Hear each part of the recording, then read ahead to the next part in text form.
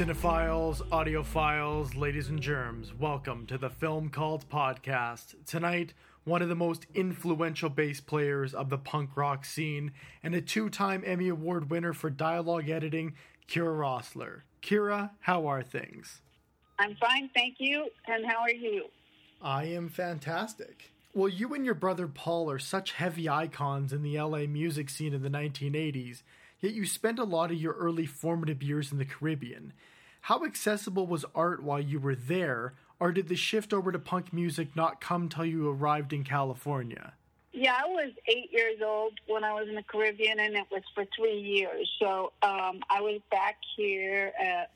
My brother's a few years older, but yes, we were both back here in LA when, say, 1977, we went to our first, punk rock gigs and got a hold of the first Germs single. And we were friends with Pat and Paul Bean from the Germs, who LA, punk band, who went to high school with my brother before they were punk rock, so they sort of led the way for us. Well, how did your playing relationship with Pat Smear come to be? So again, he was friends with my brother, and the only time I really played with Pat was in a version of Twisted Roots. There were three that I was in, and that was the second incarnation of that band. And then we did a sort of, it's one of those rehash gigs way later, and he joined us, which was a lot of fun. Well, what was it like playing iconic venues like the Whiskey A Go-Go at such an early age?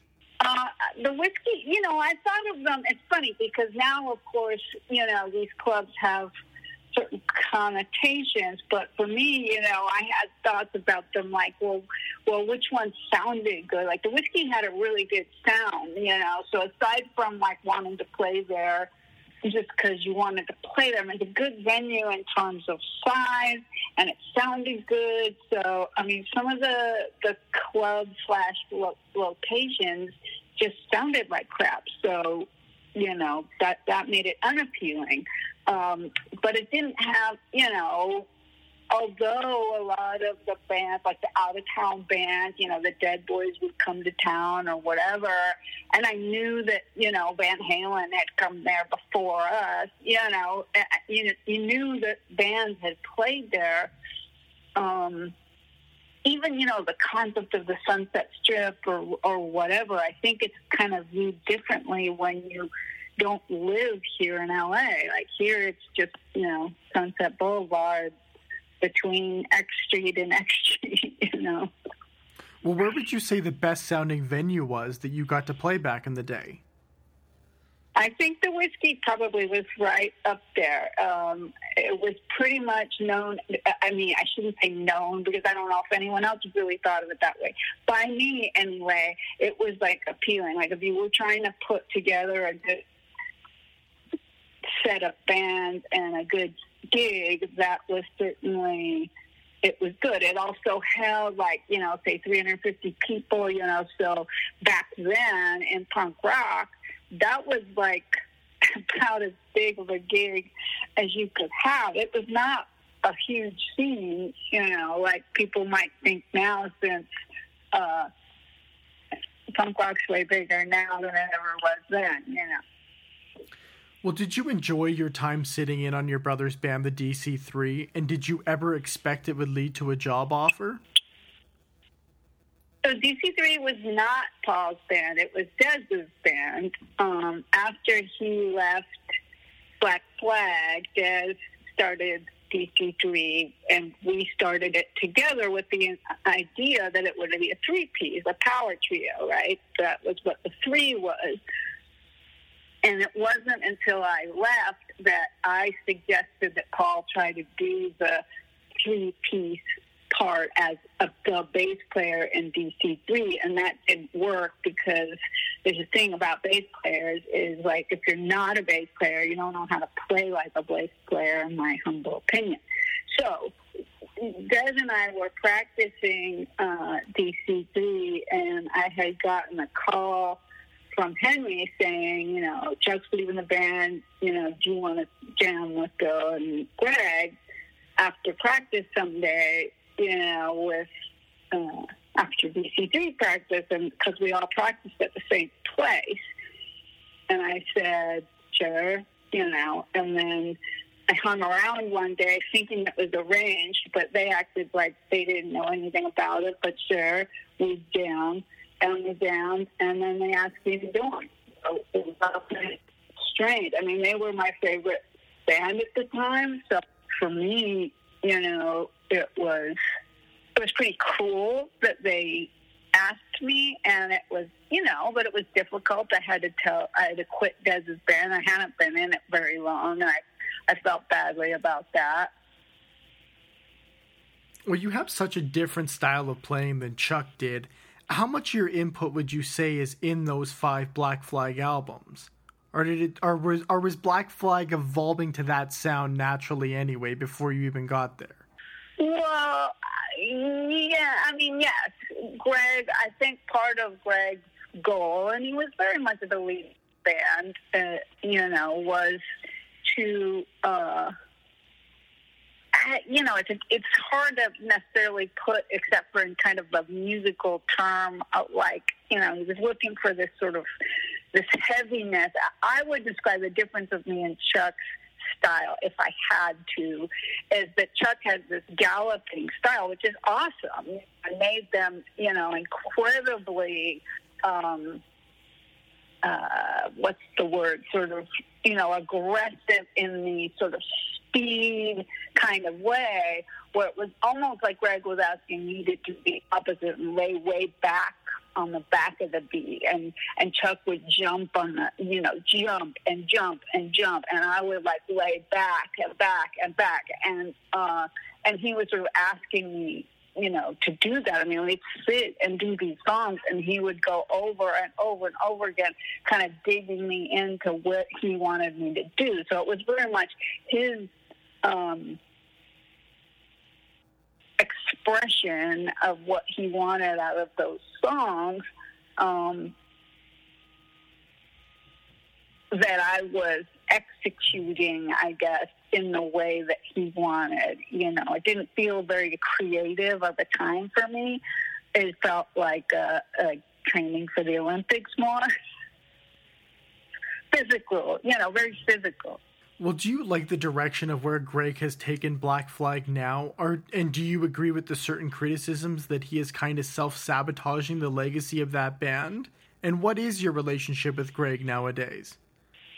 So I have not... I saw Black Flag once after they kicked me out, and I found it to be somewhat unrecognizable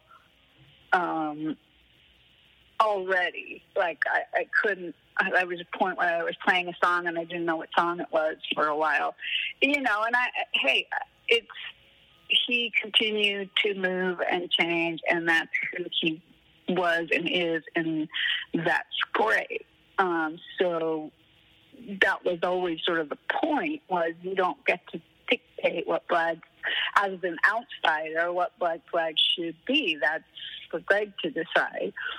But I haven't heard a lot of stuff since then. As for our relationship, I haven't spoken to him in a very long time.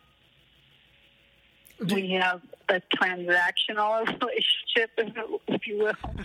Well, do you keep in touch with Henry or anybody else in the band?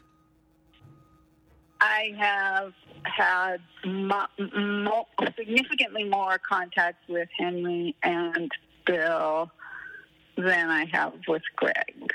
I mean, it's not a constant, all the time kind of thing. But I mean, Henry will write me a happy birthday email, for example, or something like that. We are very, very cordial, and Bill and I are cordial and have exchanged, emails back and forth.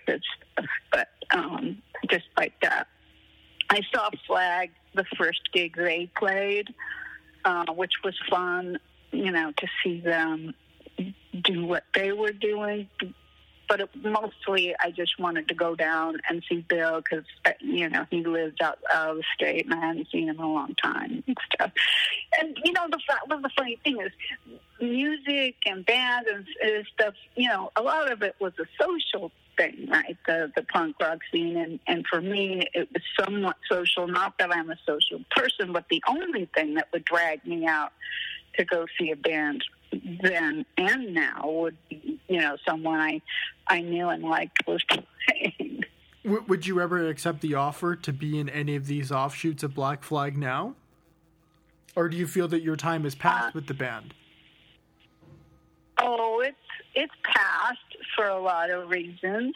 I think it's, look, Greg's version of it for obvious reasons, as they just don't have a relationship, wouldn't happen. And Chuck obviously is the perfect person to do the other one. So no, there's no room for me in it, and there's no. I am very much a move on from all that too. I've been making music since then for 30 years. I have no. I found even the rehash thing with Twisted Roots, I originally said no, and then their bass player dropped out. And again, it was to see Pat and Maggie and these people in the band. It was to do it for them. It was the camaraderie of, what they needed for the appearance, not for something I was driven to do. I'll stay at home and make music in my room. The pandemic has been perfect for me. I've been very creative. Would you say that you have almost a new album written during the pandemic? Yes. I mean, I've been doing a lot of stuff during the pandemic. I have a couple of solo, quote-unquote, albums that are unreleased that I'm not releasing is not really, part of my makeup. But yes, there's a lot of newer stuff happening, both of my own, and I'm working with a friend's music that was, he wrote all the songs and I play on stuff, and I'm trying to put together a set of them and maybe mix them and create a Bandcamp page or something for him, because he's just a prolific, amazing guitar player. So I'm working with him. So, it's good times because I'm out of work. So it's good times I have my dogs, I have my music, I don't need anything else. Food, water. And my husband, my husband too. What was the initial inspiration behind taking applied engineering? So my major was complicated because of the difficulty in getting the major you wanted.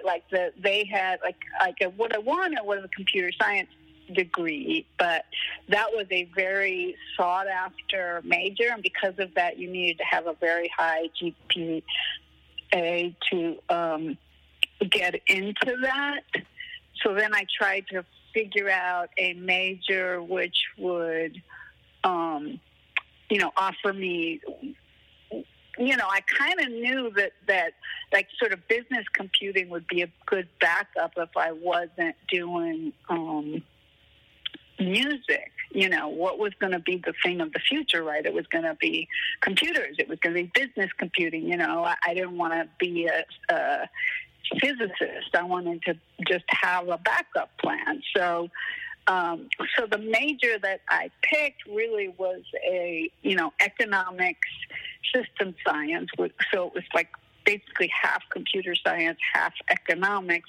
And I thought, well, this will get me kind of a little bit towards what I was trying to do. So it was all just a calculation to have a backup to music, which turned out to be what I needed because, I got thrown out of the band right as I was finishing school and had to get a job. Well, then you moved into Doze. And looking back on your time at Doze, do you think that you got to experiment with all the sounds you wanted to in that band?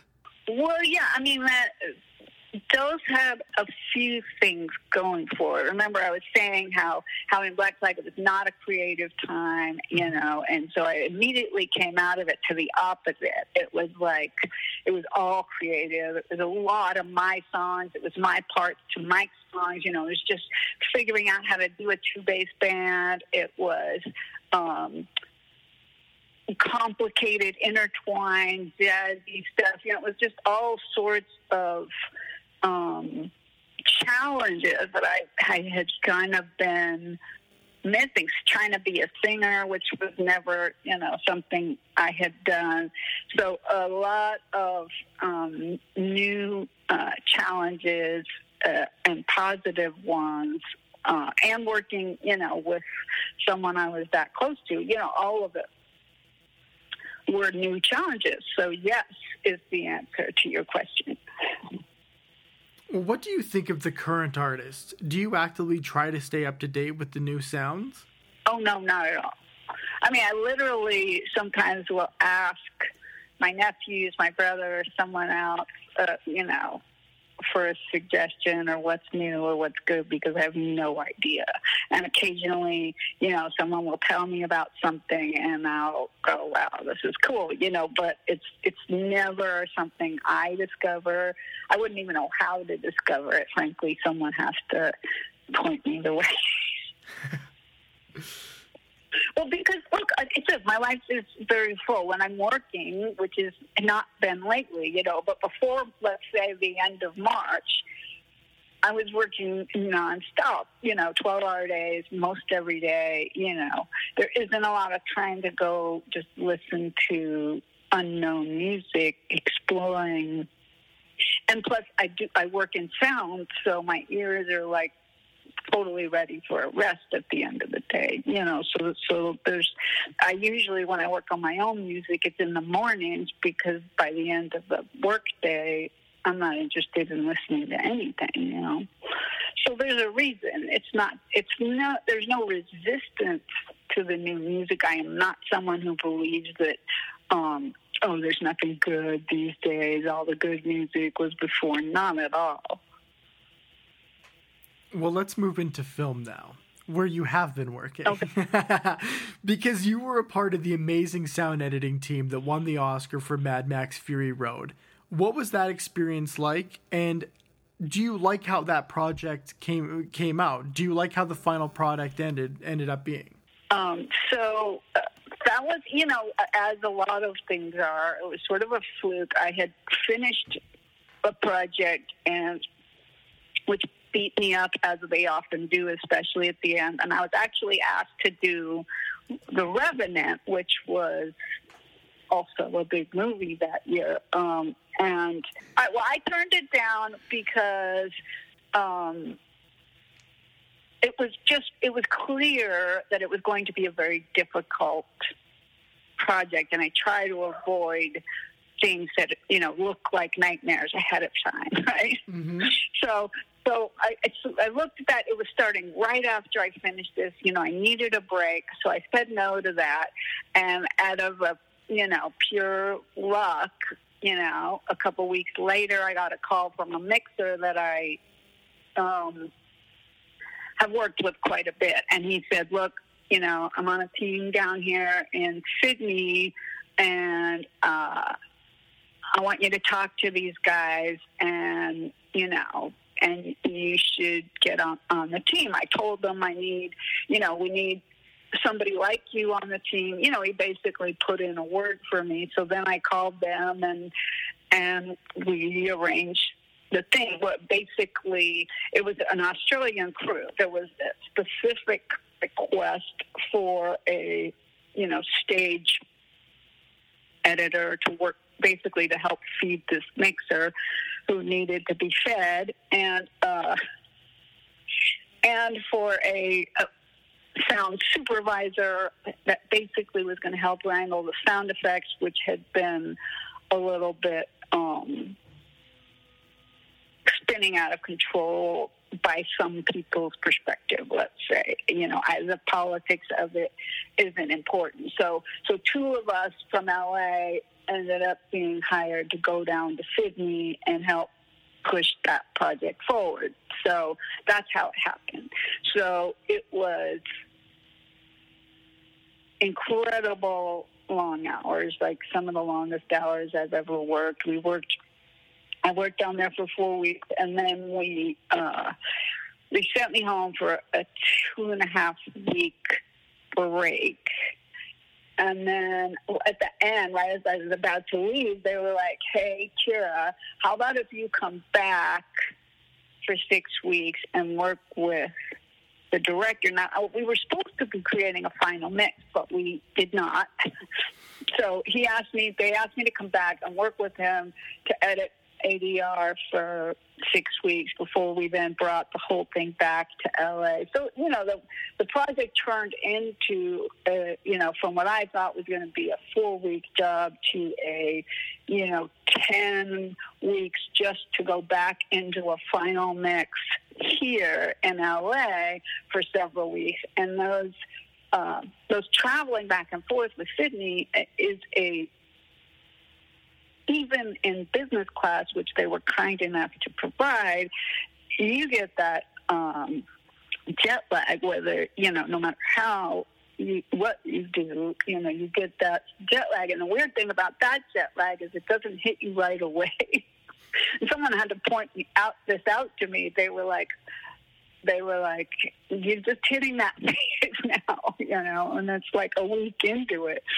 But anyways, so very difficult, very challenging, wonderful, sweet director, but he, very challenging guy who wants everything the way he wants it, and there's a huge amount of work on the dialogue side, which is what I was doing, and yes, I love the way it came out. The music is, really cool. The composer was a really great guy, and just in general, I mean, the difficulties, in the mixing stage, which is not, this project is not alone in this, when you've got an action movie, and you've got all these great sound effects, the trucks, the explosions, and this and that, but you've got this great music score, and you want it all to kind of come through, and you want the dialogue to be heard, and the sound is just insane. But I think it came out really great, and it was acknowledged by the Academy because of that. The Academy that I just got joined in 2019. Well, what led you into the film world? Another fluke. I was in the computer business, and my brother was composing music for a student film for a guy who was, I think, still going to USC Film School, but he was starting kind of his own little guerrilla sound company to do what I do, post sound for film and stuff. And I got to know this guy a little bit and just bugged him to let me come work for him and take a huge cut and pay, and I'll answer your phones and, do your invoicing and stuff. Just let me come work for you and learn this business. Because, the corporate world was really hard. The computers it wasn't the computer part, but it was the corporate world and fitting into a pretty rigid kind of hierarchical structure, as opposed to what this is, where even if my work in particular isn't very creative, the industry is creative. So you're working with people who just have a different vibe than corporate people. Let's put it that way. So I wanted out, and he hired me eventually. I took the huge cut in pay, and I slowly got my way into dialogue because it turns out that boys tend to like to do cars and explosions and stuff. So it tends to be a little more girl heavy in dialogue, and in that company, no one wanted to do dialogue, so that's what I tried to learn how to do, and it's taken quite a while, but I thought I had developed a career. We'll see once the pandemic's over whether I still have a career. It's, the industry's obviously taken a really big hit, so there's a natural concern right now. Well, do you like to do dialogue editing, or is there another path that you've always been interested in the film world? No, I really like it. It's like trying to solve a puzzle. It's like, how many problems can I solve before the mix, basically. You've got your raw production sound with all its innate problems, and you can potentially record some ADR to fix some stuff, but maybe not, and you have some tools at your disposal to try to fix things, and then you prepare it as well as you can for the mixer, and you know what I mean? It's just this. It's not. I find some of the other parts of it more intimidating, frankly. Like the effects world, you have this blank canvas that you have to sort of start filling in with what would that car sound like, or what would that door sound like, and I just don't appreciate that, because you're not actually trying to put what you think it should sound like, but what the director thinks it should sound like. It's a complicated task. But with the dialogue side, you have a roadmap of what the director wants, and you're just trying to make it better, smoother, clearer. There's a little more direct line from where you are to where you want to be. Was it satisfying to do a film as complex in the sound department as Joker? Or would you say that there is another project that you've done that would be even more complex than that? Well, Mad Max was one of the complexities there was that he recorded a whole bunch of ADR, like an incredible amount of ADR, some of which was very much needed because of sound problems, and some of which he had done a bunch of animated movies. So he believed, the director I'm talking about, that he could improve performance via ADR. So now you have, so you're basically trying to go through take after take after take after take, syncing ADR, which was not recorded to sync to picture and stuff. So that had its own, large amount of complexity. You're managing a big amount of data, and you're trying to sort of formulate it into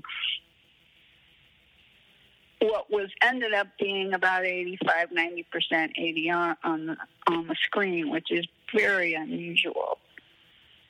On the Joker, there's almost no ADR, so you're totally up against making the production stuff work, and you have a director who doesn't want to record anything. Some of the big complexities there have to do with, the crowds and the sort of and some of the sort of grimy city stuff. We did some outdoor recordings of people kind of yelling from a distance so that we could have that in the apartment, have it kind of sound like you kind of have people who you can't really understand, but there's just kind of yelling outside, and it's subtle stuff, and you can't really necessarily hear it all if you try to pick it out, but it's all in there, so there's each movie ends up having this specific stuff. Star is Born had crowds in the dialogue because they had the crowds talking and yelling inside the dialogue, so you end up having this, just variety of problems, and you just, I guess that's where I said you have this puzzle to solve. Like, what do I have to fix? How do I fix it? What will they let me fix in what way? What do I suggest, to them to see if they'll do it? Well, mentioning A Star is Born, I think that the dialogue editing on that is truly outstanding. Was most of that done as a live recording, or did you have a chance to do a lot of ADR on that project? No, again, and you can pretty much count on that. If the director is an actor, there's not going to be a lot of ADR. No, he was very much against doing ADR. And again, this is pretty common. The Mad Max scenario is unusual. So it's all production.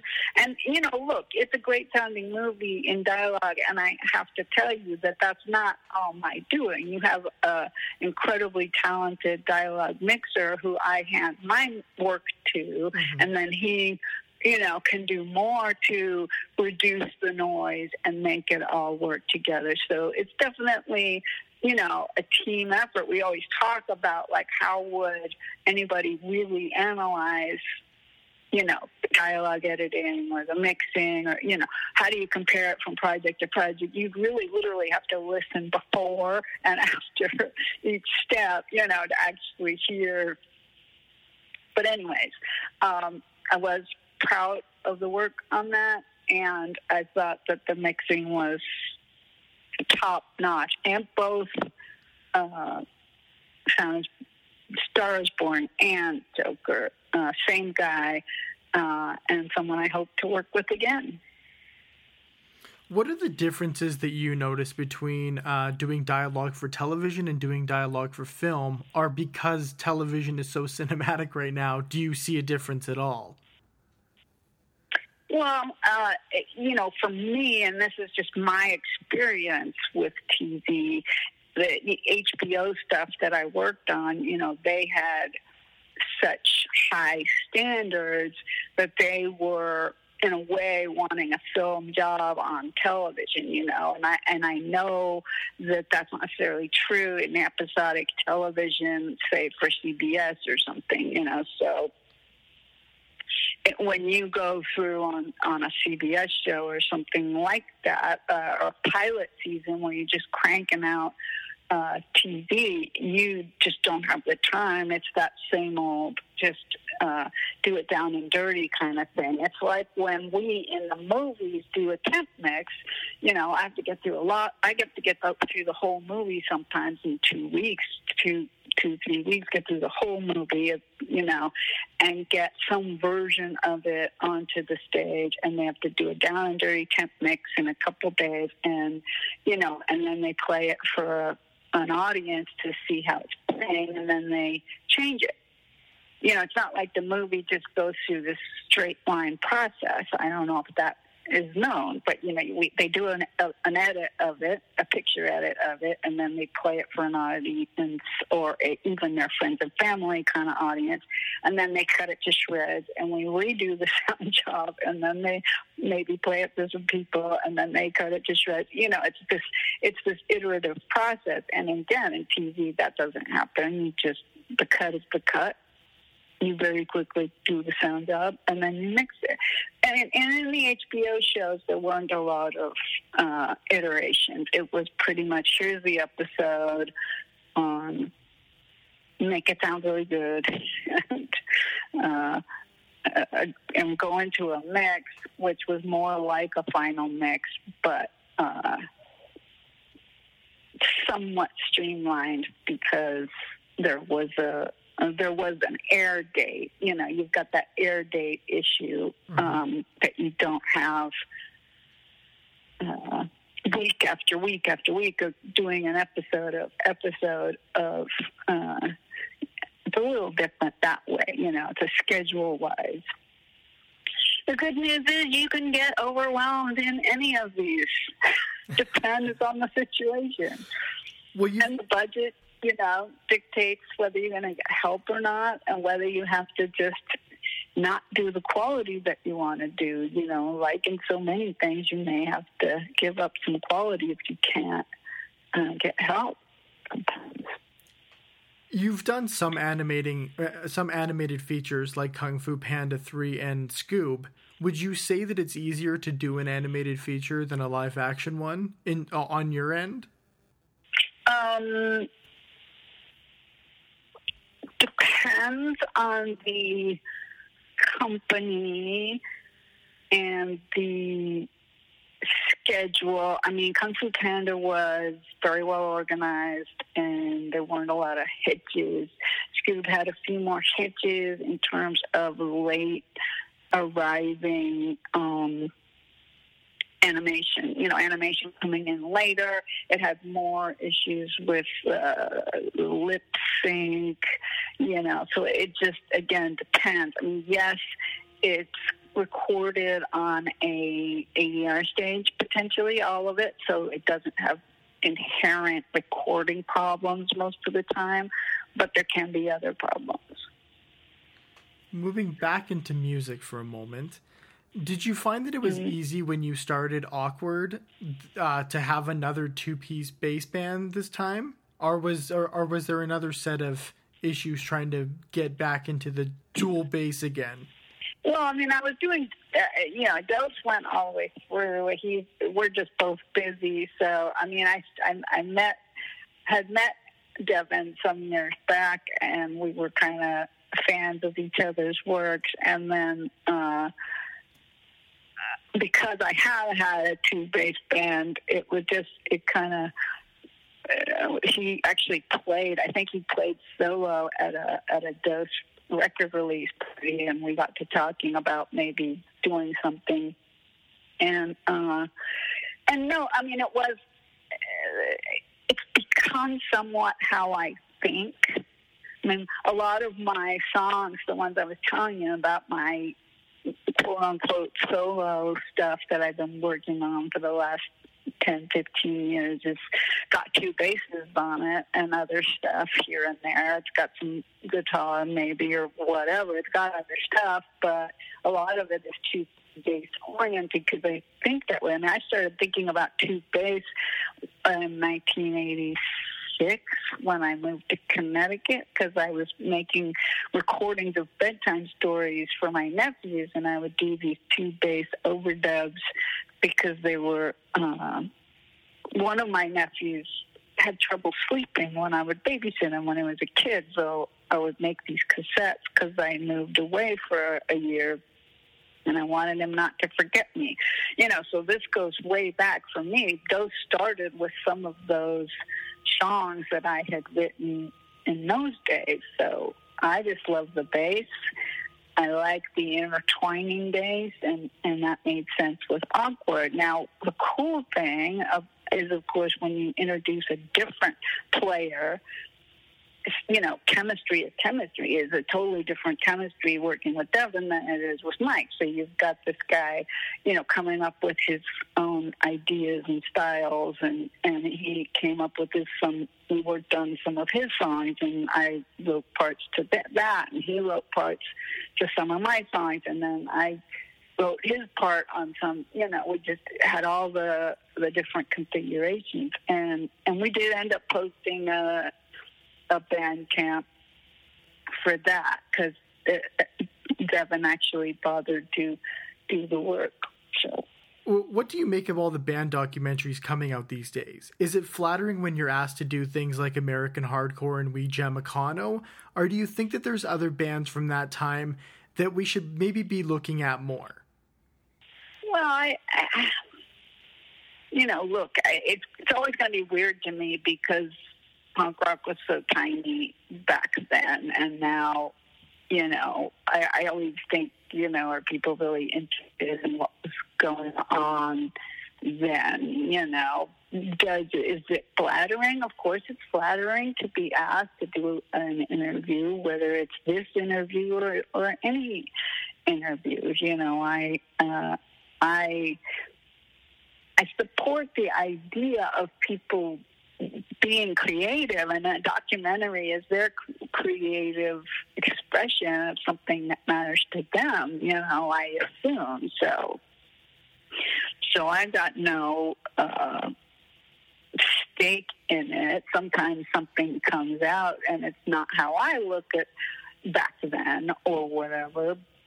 Or they do an interview with me and they, take things out of context and a small little piece, and I go, well, that's weird. That's not really how I should, But hey, as overall, say it's kind of fun that these days punk is so big. I mean, it's hilarious to have, I'll be working. I had this experience where I was working on a movie, and I had been working on the movie for some time, and but I was sitting on the ADR stage one day, and the ADR technician guy basically came out of the booth, and he came by and said, I just wanted to say, I really like what you did, back in the days and everything, And he goes back up into the booth, and the director leans over to me and goes, oh, yeah, I wanted to say the same thing. I really admire what you... And it was like, what? It's weird, right, to have, because there's this obvious hierarchy. And so he had never said anything, or I don't know if that's why, but he had never said anything. And then, and then he expresses, some positive thing from something which, again, happened so long ago, right? So my life has been very busy since then. It feels like on this end. Not that I have any regrets at all, but that was way back then. and so now we're here, and it's like, that's really big.